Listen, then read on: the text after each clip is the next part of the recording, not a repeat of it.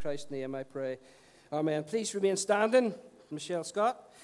We're going to do something a little traditional this morning. In ancient times, when the ancient scriptures were read, people were so in love with the Word of God that they stood. And it wasn't just some ritual, but they actually loved it. They sat up, they paid attention, and they stood to their feet. And it was more of a posture of their heart. They're like leaning into what the Father has to say, because that's all they had. And it was just a few people that had Holy Spirit friend, and that was kings, prophets, priests. But now we all have the Spirit of God. But I think it's good every now and then to get up on our tiptoes and lean into what the Father's saying, don't you? So I'm going to read you. I'm taking liberty this morning. A few more of those amens would be really appreciated during the conversation. And a welcome to Ian from Bangor Vineyard, part of the family. We are a wider family. Ian was playing keys this morning. Yeah. Okay. Sorry, Deborah. Things happen on the way to church. People fall in, people fall out. This is his wife, Deborah, sitting at the other side of the room. But there will be a prayer ministry team straight after our talk, and so hopefully things will work out for you on the way home. It'd be really awkward if they were having a fight, wouldn't it? Okay, I'm being a little indulgent this morning because I want to read one of my favorite stories. You've heard it loads of times, but don't read it in your mind or don't hear it with familiarity. Don't let it breed contempt in your heart.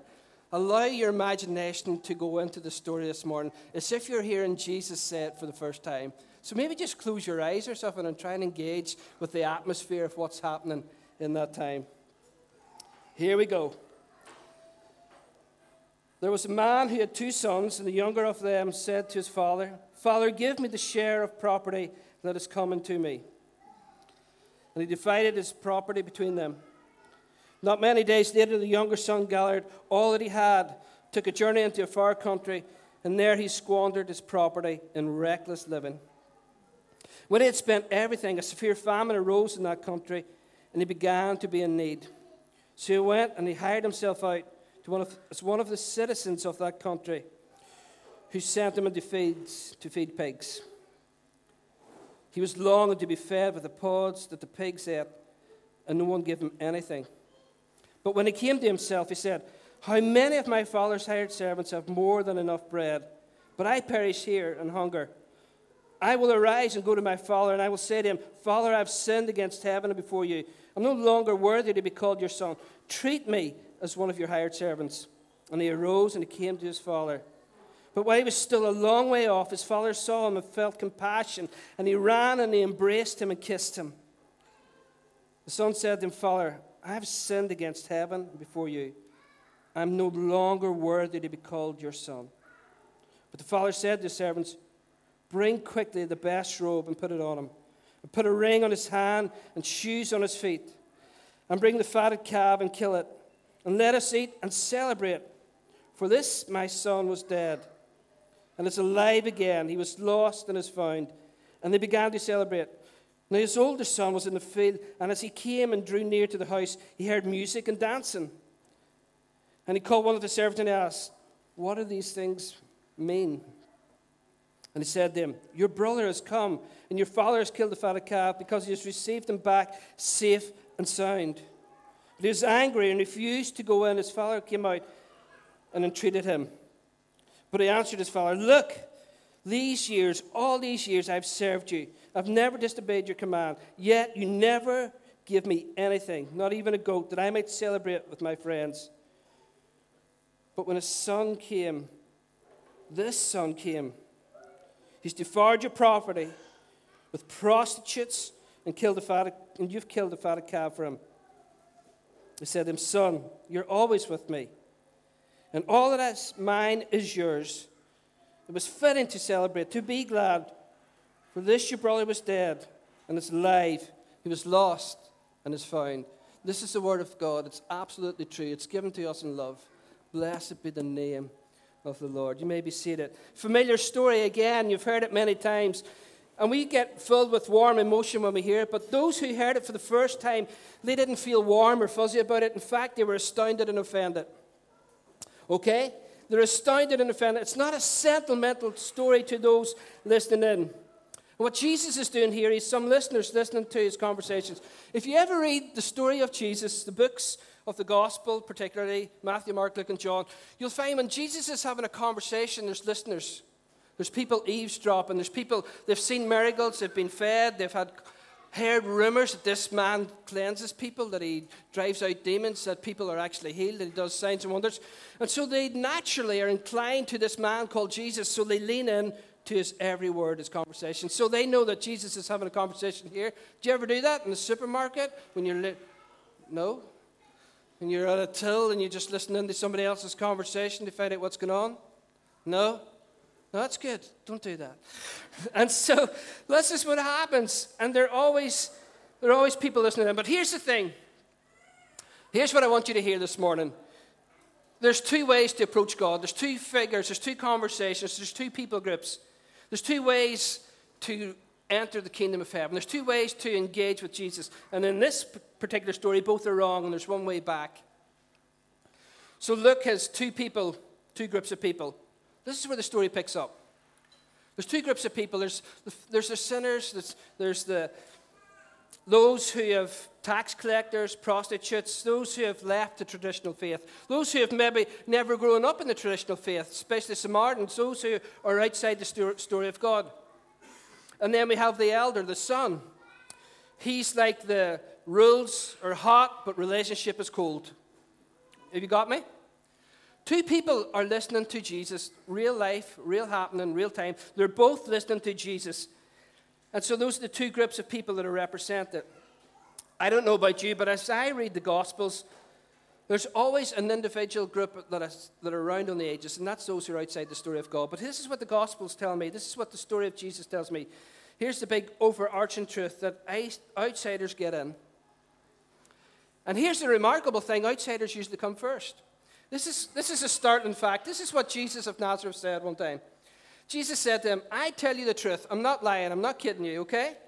He said, tax collectors, this is very offensive. Can you imagine that you kept all the laws, that you studied hard, that you grew up in the right way, what you thought was the right way, and then all of a sudden, Jesus comes along, and many people start to follow him. There's a lot of allegiance, his crowds, thousands upon thousands of people.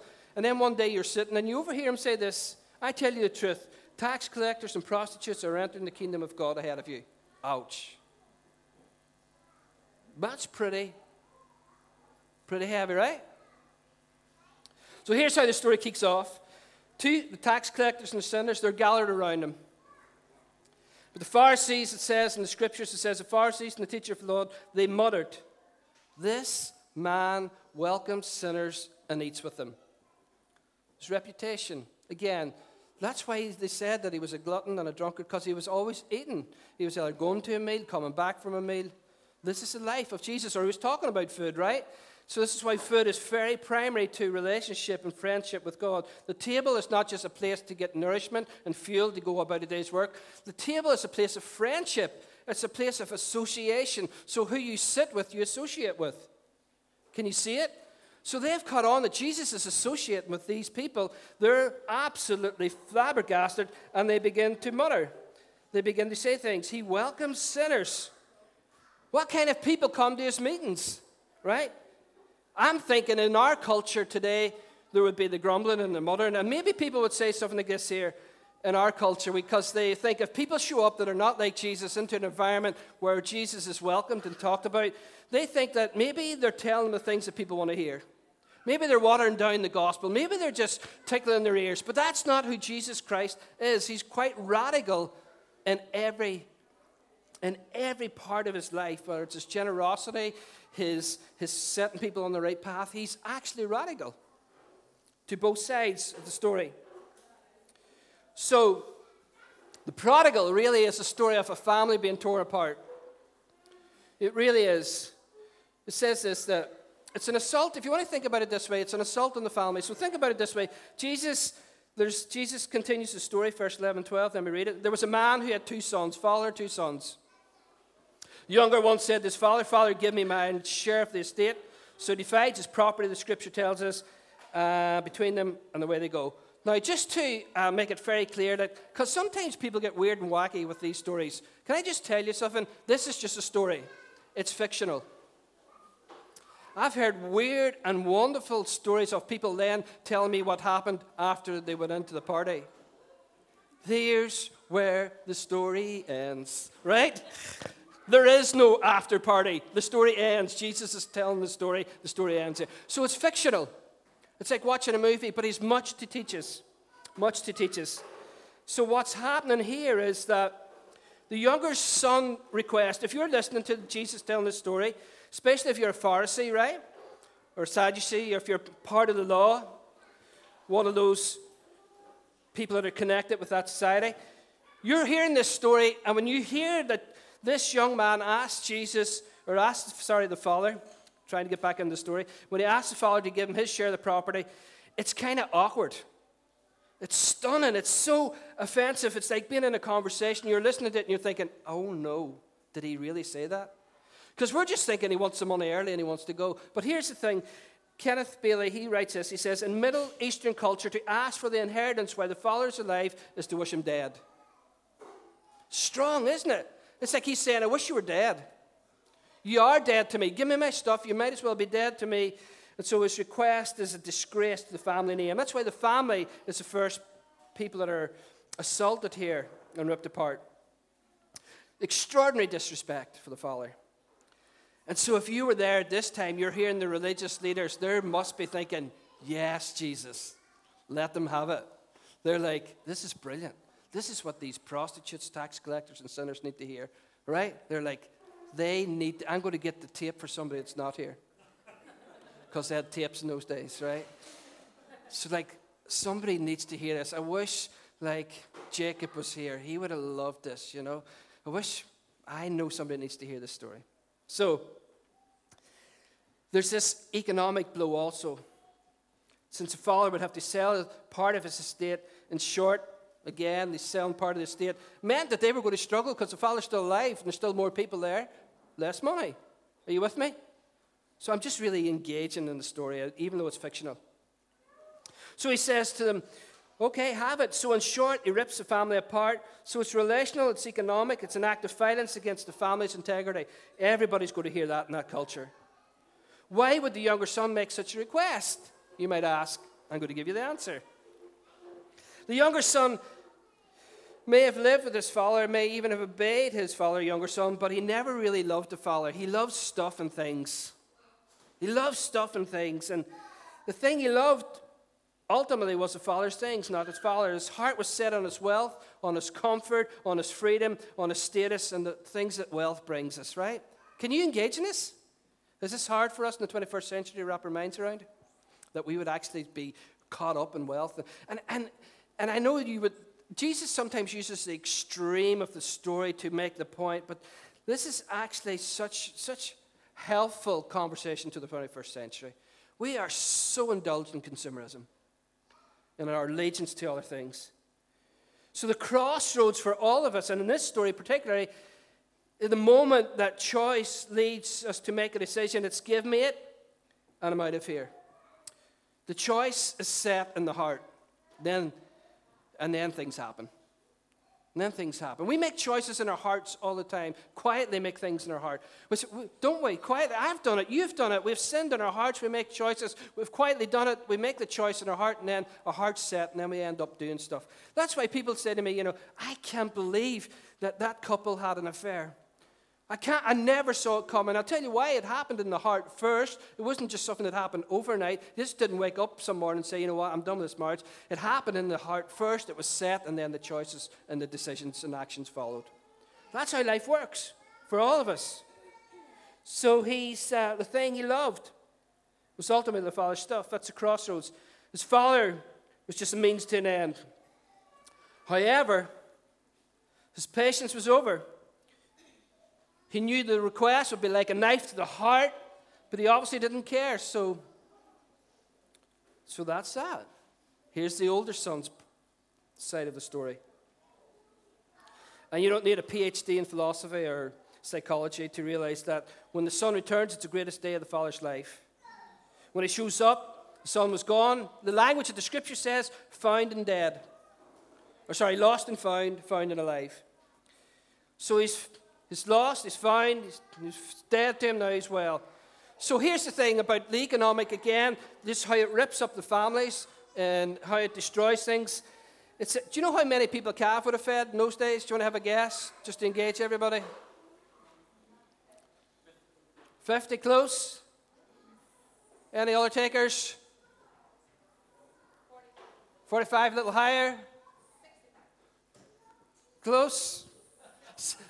I just love the competitiveness. I could keep this going all day. She's like 67, 75, Sharon, relax.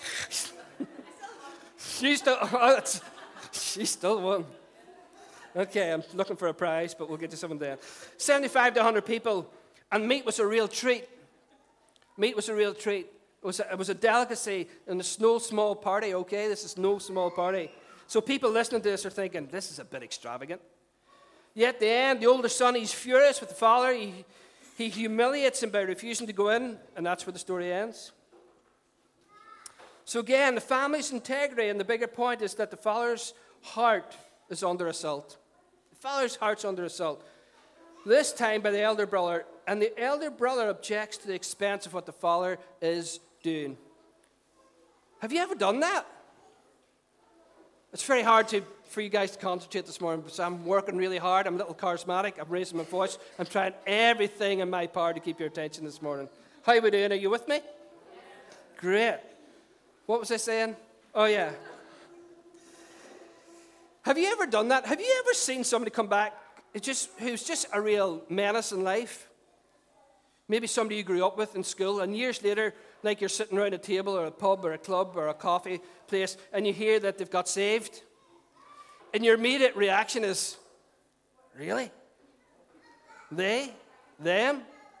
It's like, or you've grown up with somebody, and all of a sudden you've known all the stuff they've done, and they met Jesus, they fell in love with Jesus right away, and their life's totally freed, and you're thinking, could they not just repent just for another week or a month older? Could they, they're just full of joy. And do you ever, no, just me? I'm such a bad pastor, aren't I?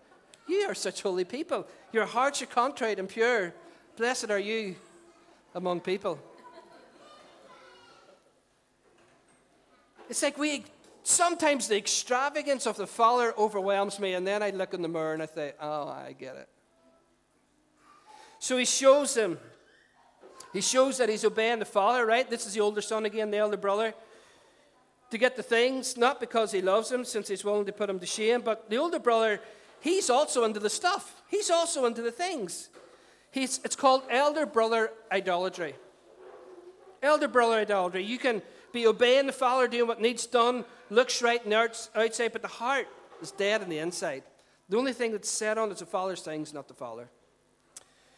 I'm really concerned about Western Christianity at the minute. I know the church is thriving and growing, but we have become so commercialized, it's really, really serious. And we've bought into consumerism spirituality. We've bought into a gospel that says that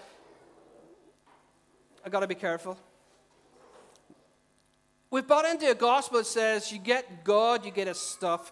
You get God, you get the things. You want a vibrant social life, then buy into Christianity. If you want things to go well for you, then buy into Christianity. What if it never offered you that? What if the only thing you were offered was King Jesus and his love and affection? Would that still grab your heart and your attention? Yeah? Because we have bought into this Christianity that is, like, here's the thing, the other side of the story is true, that when you get God, you get lift. Right? It's just natural. That's why Jeremiah 29 tells us if the community prospers, you pray for it. Because if it prospers and does well, then everything lifts. All of society lifts. Your social well-being, your economic well-being, the political environment, the health and social care, care for the elderly. Everything lifts. Everything is good. And so to live a life according to the ancient scriptures, I guarantee you that everything will lift in the community. But we're not after the lift. We're after him. And his heart. And so there's this guy, he was really cool back in the day. Can I just say there's bad boy idolatry and good boy idolatry? Just one's seen and the other's not. One's well masked. There's bad boy idolatry and there's good boy idolatry. Both break up community and communion with the Father. Both break up community and communion with the Father. Have you ever heard a guy of Augustine? He wrote a book called Confessions. I read his biography one time, totally changed my life. Quite radical. Total narcissist at the start of his life. Love woman, love food. And then he fell in love with Jesus, God. And then he talked, his affection totally changed. He went all out for God. Now, the guy was still kind of mixed up, as they were in those times. I mean, wouldn't agree with everything that they did in those days, you know. An eye for an eye and a tooth for a tooth. Everybody's walking around toothless and blind. He talked about disordered loves. Basically, a disordered love is that when you make a good thing into an ultimate thing. Right? You make a good thing into an ultimate thing. There's a lot of good things in there, but when we align our hearts, when they get our allegiance, you may be noticing quite, it may be very obvious to you that over the last few weeks I've been talking a lot about allegiance. Things that get our hearts, like, you know, I'm going to maybe step on toes this morning, so put on your grace hat. I'm kind of flabbergasted this week when I look at the church in America, especially around the 4th of July, and just some of the language that it uses. Like flag and allegiance and country, and then God he's down here somewhere. We need to be careful about things like that. Right? I'm just saying. He gets our heart. He gets our allegiance. He's right up there. He's right up there. And sometimes good things look like godly things, but they're not godly things when they become the ultimate thing. They're the small god or the idol in our hearts. Guys, that can be anything.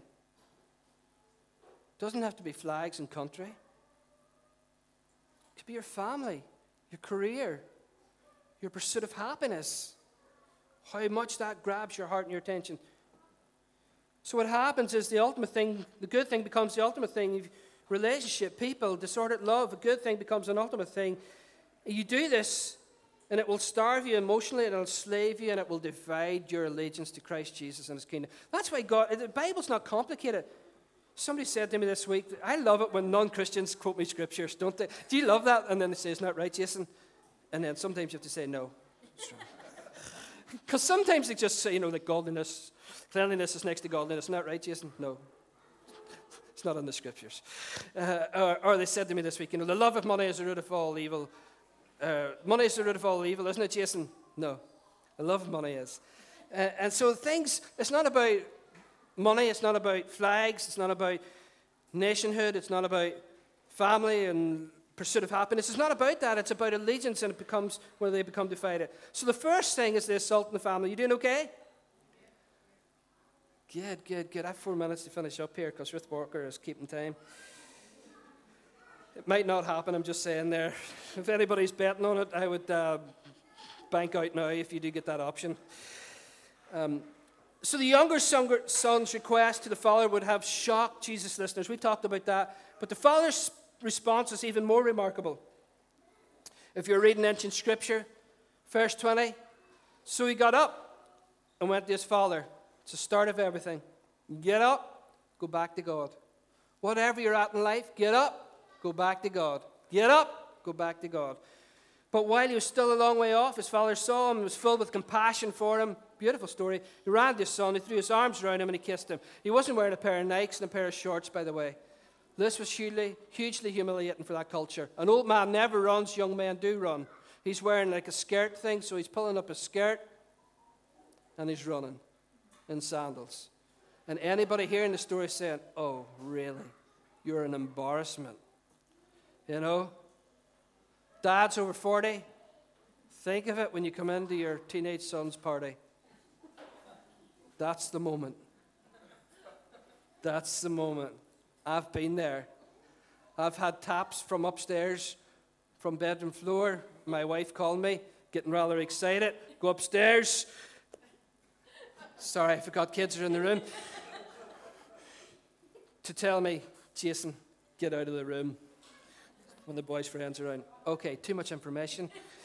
Stay on track. The son said to him, Father, I've sinned against you and against heaven. I'm no longer worthy to be called your son.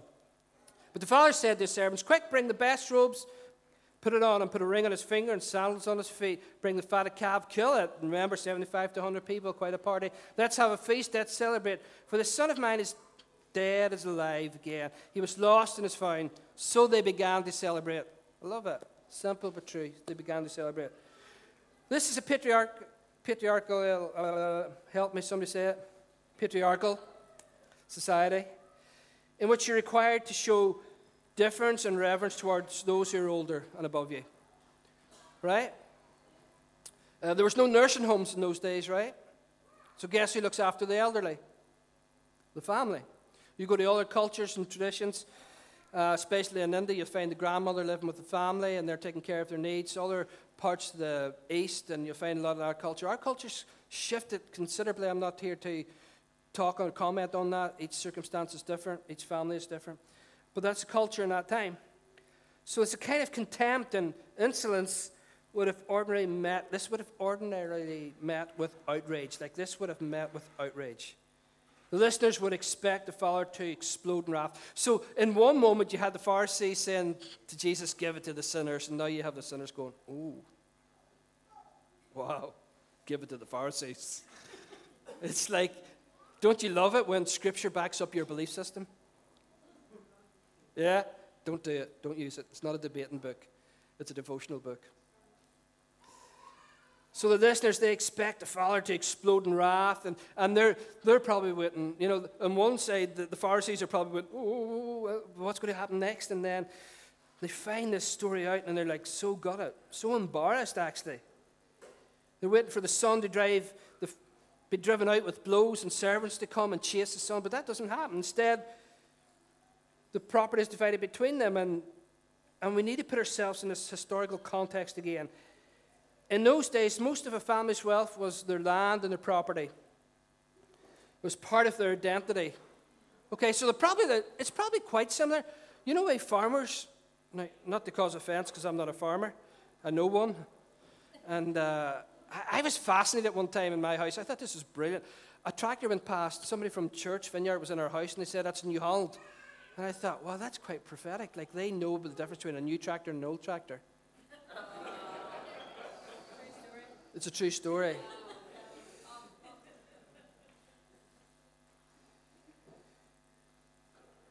So it's a part of their identity. So to sell up the land in order to liquidate it and give the younger son a share, this is huge. This is huge. And the word for it, it's the Greek word is like a farmer word. It's called bios. B-I-O-S. And it literally means life. Their life is divided up. So again, those listening in, hearing all this, hearing about the party, but actually listening to the Father actually giving in to the Son, dividing up his life, his property, his identity, his good name and his status in the presence of the two sons, this is huge. So the older son, anybody else in the community thought the Father was being foolish to give away what the younger son was given. Sometimes God looks foolish. He looks foolish with his mercy. He looks foolish with his grace. Sometimes I think, you probably think it's quite offensive, I think sometimes God looks very vulnerable. Because he pours out his love and extravagance and mercy and his kindness, and he gives this beautiful thing called the kingdom. And the kingdom is huge, right? Because when you listen to the ancient scriptures, when you hear the word kingdom, it talks about it as the pearl of great price. It talks about it as property, as land, as life. It talks about that, and yet he gives it to mere mortals, broken people that are fickle sometimes, like me and you. And that's why I think God's gracious and vulnerable. But looking back now, we know better. Because had the Father become embittered, had he drove the Son out with wrath, restoration would never be possible. And God's goal for humanity is always restoration. It's always extravagant love for the sake of restoration. It's always extravagant mercy for the sake of restoration. That's why we as a church of Jesus Christ need to take a step always beyond convenience, look extravagant, look foolish in our community, to take a step towards those who are outside the kingdom with the extravagant love of Jesus Christ. Because we know that might look foolish, we might get ridiculed, they might be saying they even get into the vineyard, they must be telling them things they love to hear. That's why we do that.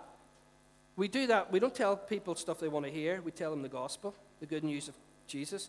The reason why we do that, because we believe that reconciliation is always possible. Do you? Some of us. What's the problem? So what difference does this make for us now? And I'm coming to an end. It means this, guys. This is what this story means for us. First of all, it means whether we are irreligious, freewheeling younger brother types or moral, religious, cult relation types, we have this problem, what Augustine calls the disordered love. All of us do. From time to time, we have this disordered love. We have idols in our heart. Let me try and make it work for you here, just to try and arouse your curiosity and try and even your emotions, how you would feel this morning. Imagine a wife and husband, right? A husband who spends hours with another woman talking about all his and her problems. Can you imagine it?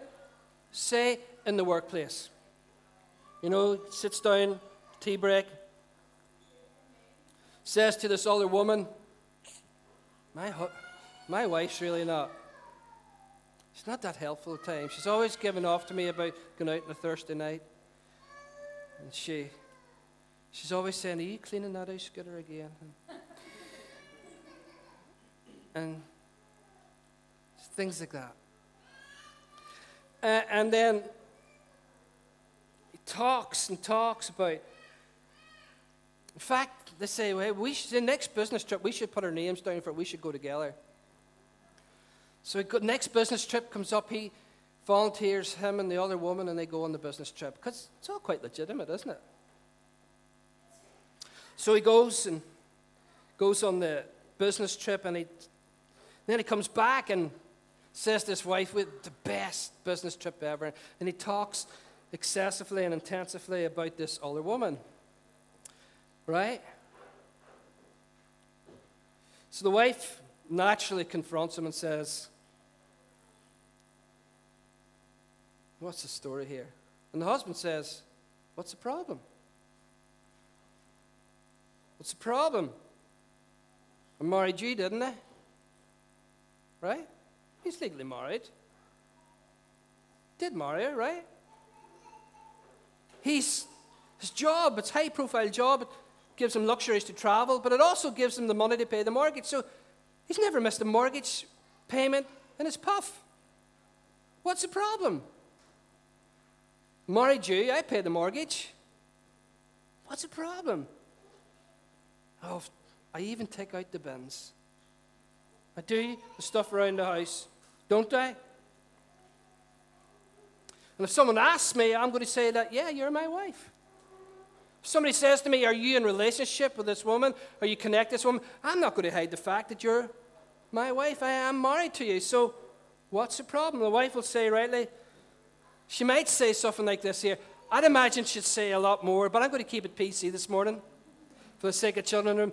I would imagine the wife might say, and rightly so, that someone else has captured your heart and your imagination. Right?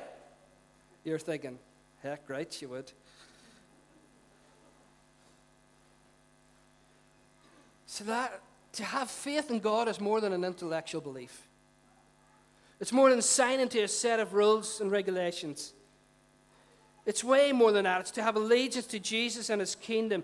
Did you know, here's the thing, and we're going to finish up. I'm going to finish up with worship, and we're going to all engage in a minute, kids and all. Do you know what the opposite of faith is? Not doubt.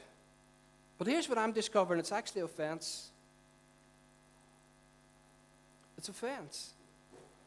See, in that culture, trust is a beautiful thing, and it's an important thing. So what am I saying? See, allegiance and trust goes hand in hand. The opposite of faith isn't doubt, it's offense. See, I can have doubt in God, right? I can have doubt in God, but I can still lean my life into him and trust his goodness and his kindness. I may not perceive everything. I may not understand everything. I may have some doubts about some things, but I am not going to cause him offense and say, you know what? No chance. You won't deliver. You're not getting my allegiance. You know what? It might be like Diane comments. I'll just pick on you for the sake of it. It might be that Diane says, I'm going to feed everybody in this place today. It's something that she would do, right? And you might have doubt about that. Are you with me? You might doubt, there's no way. What time is it? 5 to 12. It might be that she's thinking that now at 5 to 12 that we're thinking, the supermarket's not even open to 1 unless she goes to, and we can have all that doubt. But if we go up there and say, you know what, Dan, you're lying. You're misleading people. I don't believe you. You can't. See, that would cause her heart offense, and quite rightly so. So I can doubt that she's able to do it, but I'm not going to offend her. And that is what it's like with having our lives lined up to the gospel and to the alignment of loving Jesus Christ in his kingdom. Guys, the opposite of faith is not doubt. If you don't have doubt, I might say that you might be a little insane. It's okay to have doubt, okay? But do not cause offense to the one who gave himself for you and the one who's called you into that. Elder brother, see, here's where it goes. This is where the story goes for me.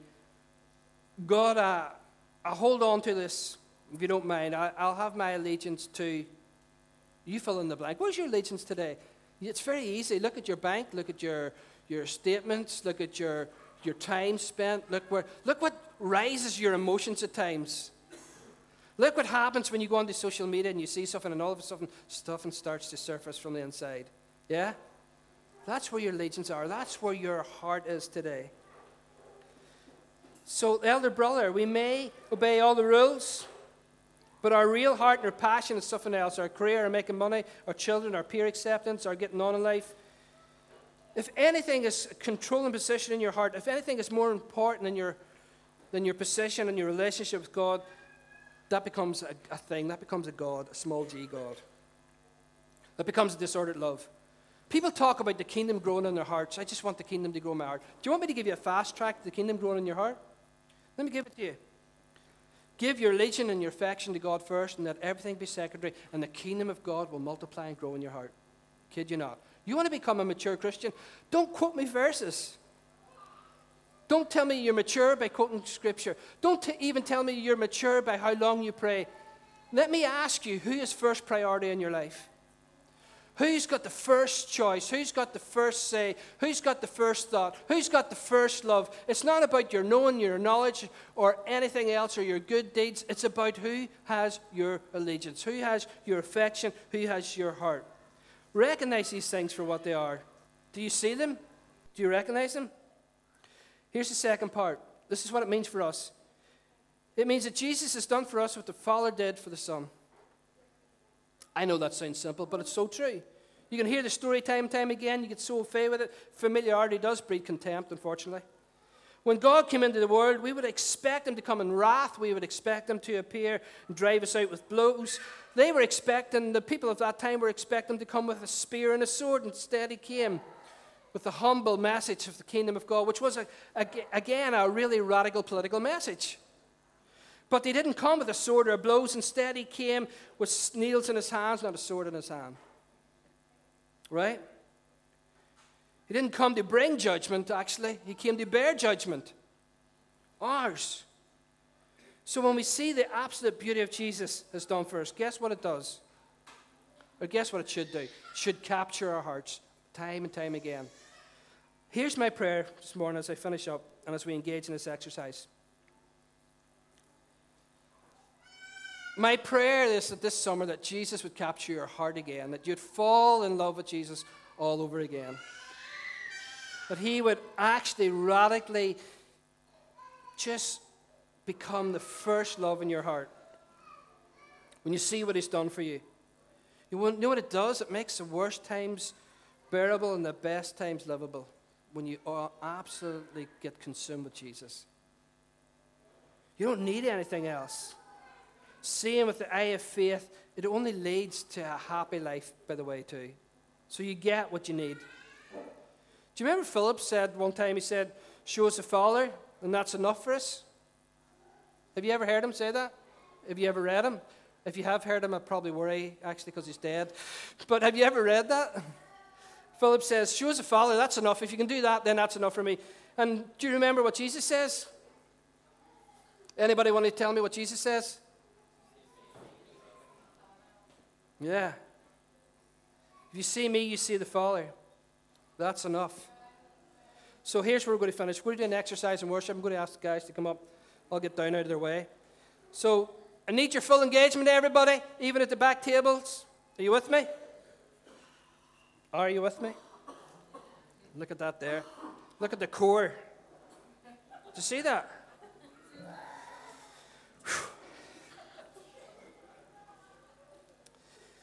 I want to finish in an exercise of worship this morning.